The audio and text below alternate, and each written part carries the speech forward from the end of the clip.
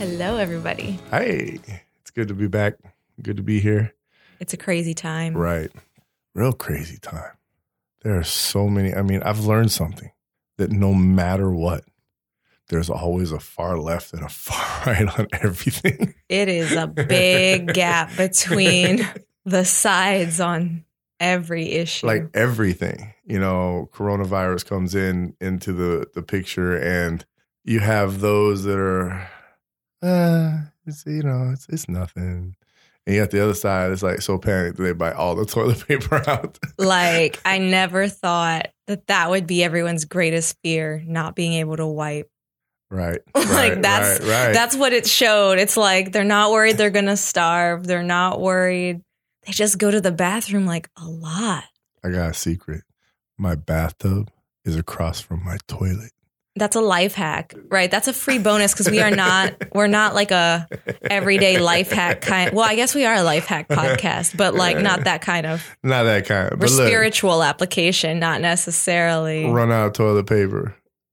Trust. You're okay. Right. But I think it also boils down to kind of what the topic is tonight. Yeah, I think it does. Yeah. Comparison kills contentment.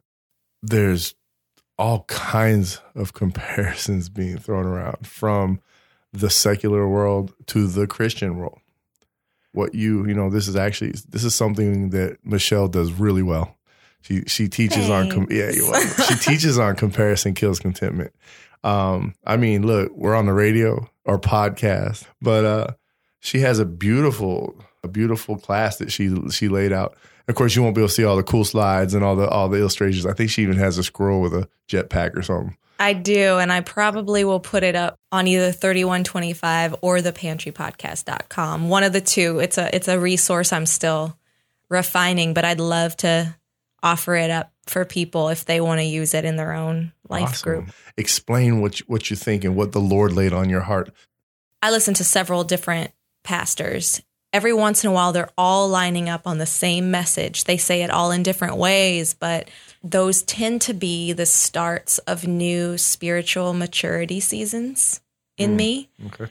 This is the big one that started all of my little steps, building towards what I'm building towards. A little background, maybe. Like, why would that be one of your big steps? Our whole world is completely reliant on comparison and competition. When you look at that, you see how detrimental it is to your spiritual life to constantly be competing and comparing. It starts from childhood. I remember talking to someone who was saying, our kid isn't hitting the milestones. And the milestones are the averages that kids reach certain gross and fine motor skills, speech language, cognitive development. Right. They were really worried because their kid was not hitting, that peak of the bell curve. They were so worried because their kid wasn't in the average.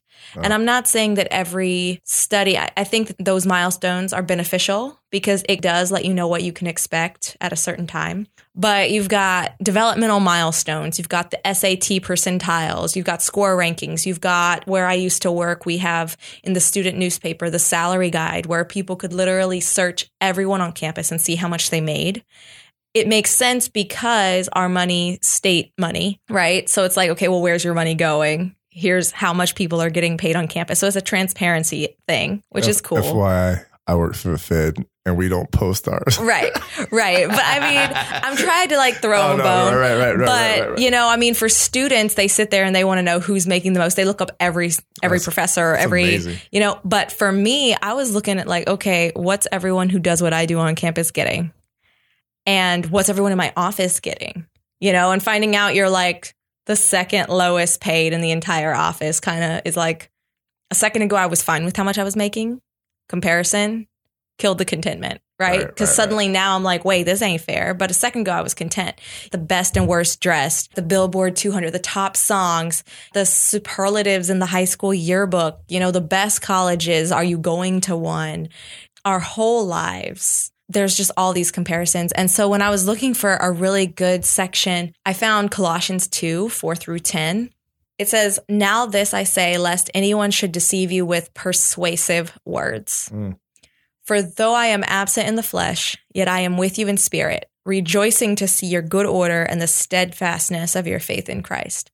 As you therefore have received Christ Jesus the Lord, so walk in him, rooted and built up in him and established in the faith, as you have been taught, abounding in it with thanksgiving. Beware lest anyone cheat you through philosophy and empty deceit, according to the tradition of men, according to the basic principles of the world, and not according to Christ. For in him dwells all the fullness of the Godhead bodily, and you are complete in him, who is the head of all principality and power.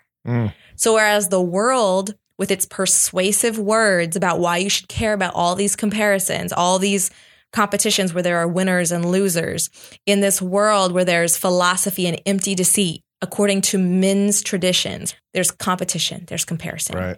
In Christ, there's completion. And when something's complete, when you are complete, you can be content in that. Right. You don't have to constantly be comparing. Spiritually, you look in the church, oh, that person would never understand because they have it so together. Oh, that person's a hot mess. You know, like I'm much better than them. There's always these weights, these measures. Right. That's like that secret society of thought. Yes. Because no one really comes out and says, I can't believe how much better you are than me.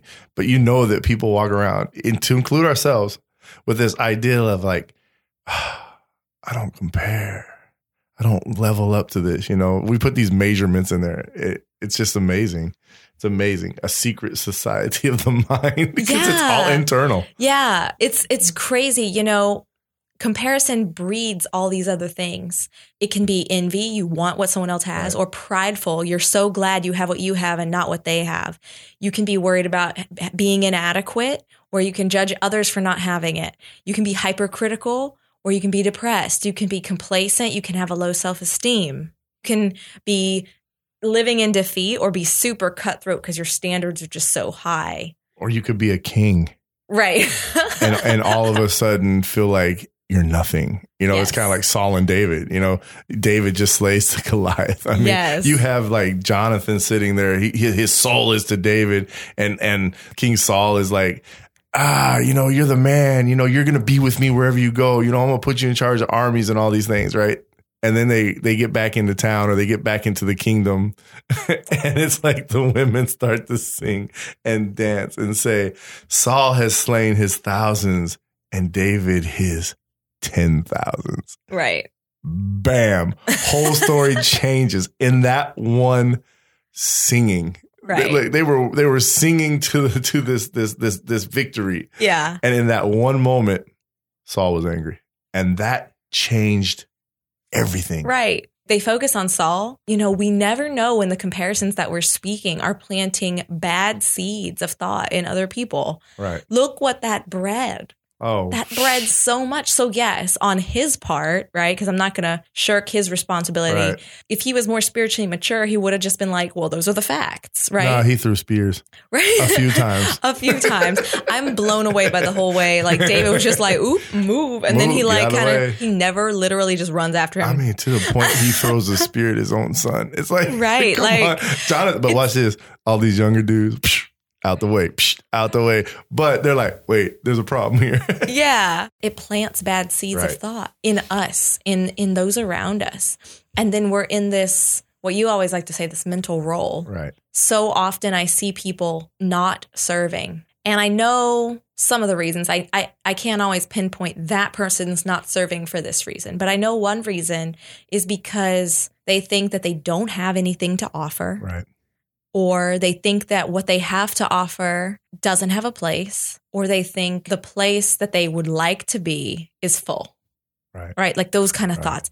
And they all go back to comparison. Right. And so I was thinking about all of the gifts that we're given, all of the talents that we're given, right? Because there are spiritual gifts, but then there's also, you know, trades and skills and just talents across the board that the Lord gives us, and he has a place for all of us.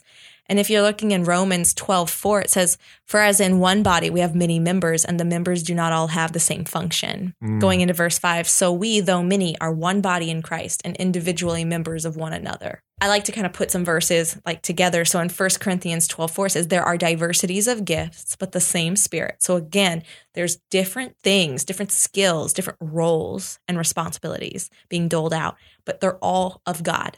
The final one in that little set, 1 Peter 4:10, as each one has received a gift, minister it to one another as good stewards of the manifold grace of God. It's not always about trying to get what someone else has because that's the standard. You know, in the world, that's often the case where we downplay what we have and we magnify what someone else has. The grass is greener kind of thing. Very true. It's People so do it. easy. It's like so easy to fall into. That car, that person. Oh, he speaks so well. She speaks so well. Oh, she has this. He has that. And it's just. Look where it got Moses. Right. But I stutter, Lord. This constant, even if you're not comparing yourself to a specific person, you're comparing yourself to a standard in your head that you aren't. We should all be Aaron's, the oldest brother that says, okay, Moses, you can lead. I mean, come on, right there. It's like, okay, take the reins. It's so important to remember each role in a body, right? If you just think about a physical body, everybody, if they were like, well, what part of the body would you want to be? Someone's probably not going to be like, well, I would like to be the Golgi body in an individual cell. Like no one's going to say, I want to be the mitochondria or the fingernail on the pinky, right? Most people, I like to be the eyes, or I'd like to be the ears, or I'd like to be the heart. Maybe someone will even say the liver or the stomach, but they're going to pick the things that are the most known, the most recognized, have very obvious functions. The problem is, what if you are the mitochondria in a cell? I forgot what a mitochondria does, by the way. I just remember that it's in a cell. What if you are the little toenail? It has a purpose to protect the little toe that gets beat up all the time. But if you're too busy trying to be the stomach or the eyes, one, you're not walking in your purpose, so you're not going to do it well. But on top of that, now what you were helping or what you were supposed to be doing is not getting done. And that's huge. I think of I use a lot of animal analogies in the little presentation that I give people because I love animals. But I use animals because, unlike us, they listen to the Lord. Right. And so I love using animal analogies because they show the order God intends in so many ways. Right. One of my favorites is a hermit crab and a sea anemone. They both are totally fine alone. They live their life. What's cool is there are certain hermit crabs that as they're crawling along and they might encounter an anemone that hops onto their shell, or they'll put it on the shell. Now, not only does the hermit crab have its own shell to kind of duck into if it's in danger, but now it blends in better because it has the anemone. And the anemone, who would have had to exert tons of energy to move on its own, gets a free ride anywhere. And when the hermit crab's eating, the debris that it's, the whatever leftovers are floating in the air, the anemone gets to eat them. Think about how, okay, I want to be a hermit crab, but you're an anemone. You don't have to be the hermit crab to take part in the benefits of the hermit crab. Right. You don't have to be on the worship team, or you don't have to be a person who gets the credit for designing something or putting on an event to experience the blessings of that. If you don't work in your purpose, you rob God of the opportunity of blessing you. When I was going over the notes, it really came like this thought, because when you read in 1 Corinthians, you get to 12:18, and it says, but as it is, it goes right along with what you're saying. It says, God arranged the members in the body, each one of them as he chose. See, we sit there and we try to place ourselves, but see, God has chosen our position, just like he's chosen the anemone and the hermit crab. He knew that the anemone could get onto the hermit crab and they would benefit one another. He knew this body. And then you skip down to verse 27. We've been purposed. It's like now you are the body of Christ and individually members of it. It doesn't say that you're anything else. It never says that you're something else. You're now an individual member of it. He's not like, well, here you go, you're nothing. No, because we're all unique. We all have something that God naturally put into us. Michelle, you ask her to draw you a horse. Man, I'll tell you what, beautiful horse. That thing would be like, what? You'd be looking at it, you go, Yeah, man, you could tell what kind of horse it was. And then you get me and my little niece sits there and says, hey, Uncle Shea, can you draw me a horse? And that thing's like part dog, pig, horse. You don't really know. I mean, you look at it, you're like, Chimera. Yeah, it's like, but you know, that's what God gave us though. Right. God gave us different abilities, different tasks. He made us what we're supposed to be. Yeah. Look, people all sit there, I don't know what to do. What are you good at? Right. Where do you strive? What can you offer that you already have? You don't have to drift so far out of the lane that you're just an unrecognizable creation. Now, we are unrecognizable from the first day we believe, of course, because, hey, we're new men. But he didn't take away your uniqueness. And so we all fit into this piece. And I love that. I love as he chose. Yeah. We all have different struggles that will, when we encounter them with the Holy Spirit guiding us, build us up in the way that he's planned that goes along with what we're good at. Right. That we encounter those in our purpose. The parable of the talents also kind of comes in here when he can trust you with what he's already given you and he sees that you're using it for him and his glory, he can give you more. You don't have to be on stage on the worship team or nothing. Right. Oh, I want that because that's like, that's the big deal. The responsibility of that is huge. They have their own struggles, but you might be the one who feels called to mop the floor and praise God for you because that is so important. And yeah, people might never know that is what you're doing, but that's not God saying that's the only thing you're good at. Right. It's that in that obedience, in that humility, in that moment of whatever you're doing, he can entrust you with more. You might expand.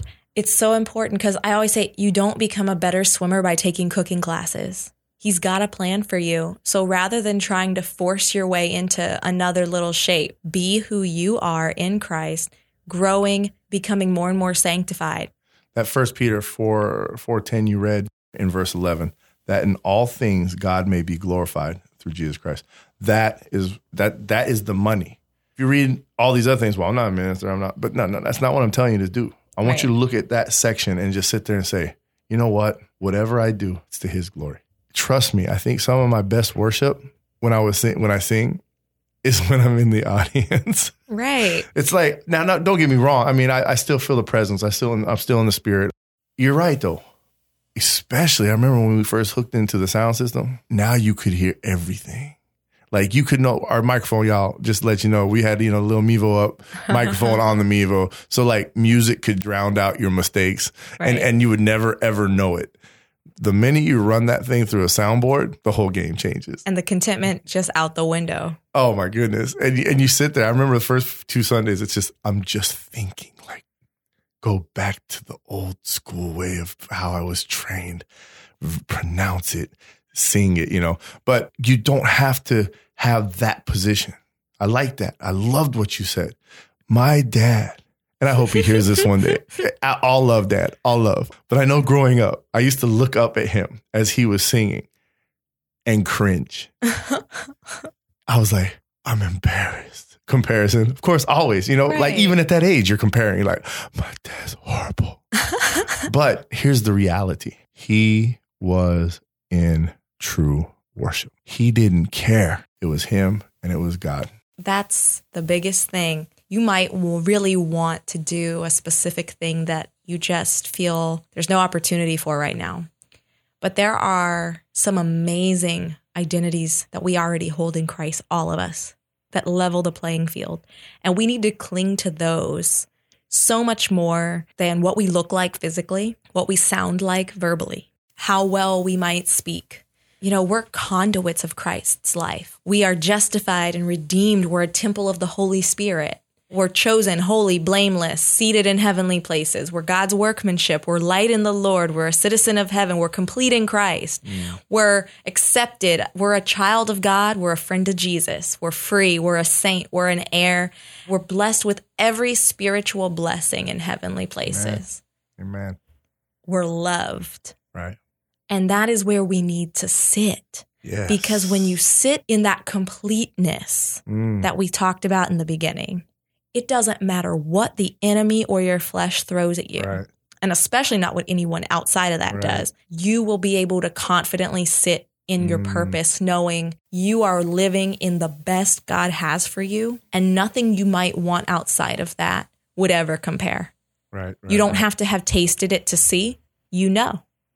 And so that's what we want to leave you with, especially in this time where the negativity of other things might tinge your own outlook on yourself. You're like, what am I doing with my life? Who am I really? That's who you are really. That's what unlocks your purpose. A lot of people get caught up in this as well. I could do it better. We start comparing in all kinds of ways. And let me tell you, it takes you into dark places. But watch Philippians 2:3, part B, but in humility count others more significant than yourself. Amen. That's a perfect place to leave it. Amen. Thanks for joining us again. Yeah. And we will see you next time. And just remember to go to thepantrypodcast.com to leave us prayer requests and thoughts and opinions and everything else. Till next time.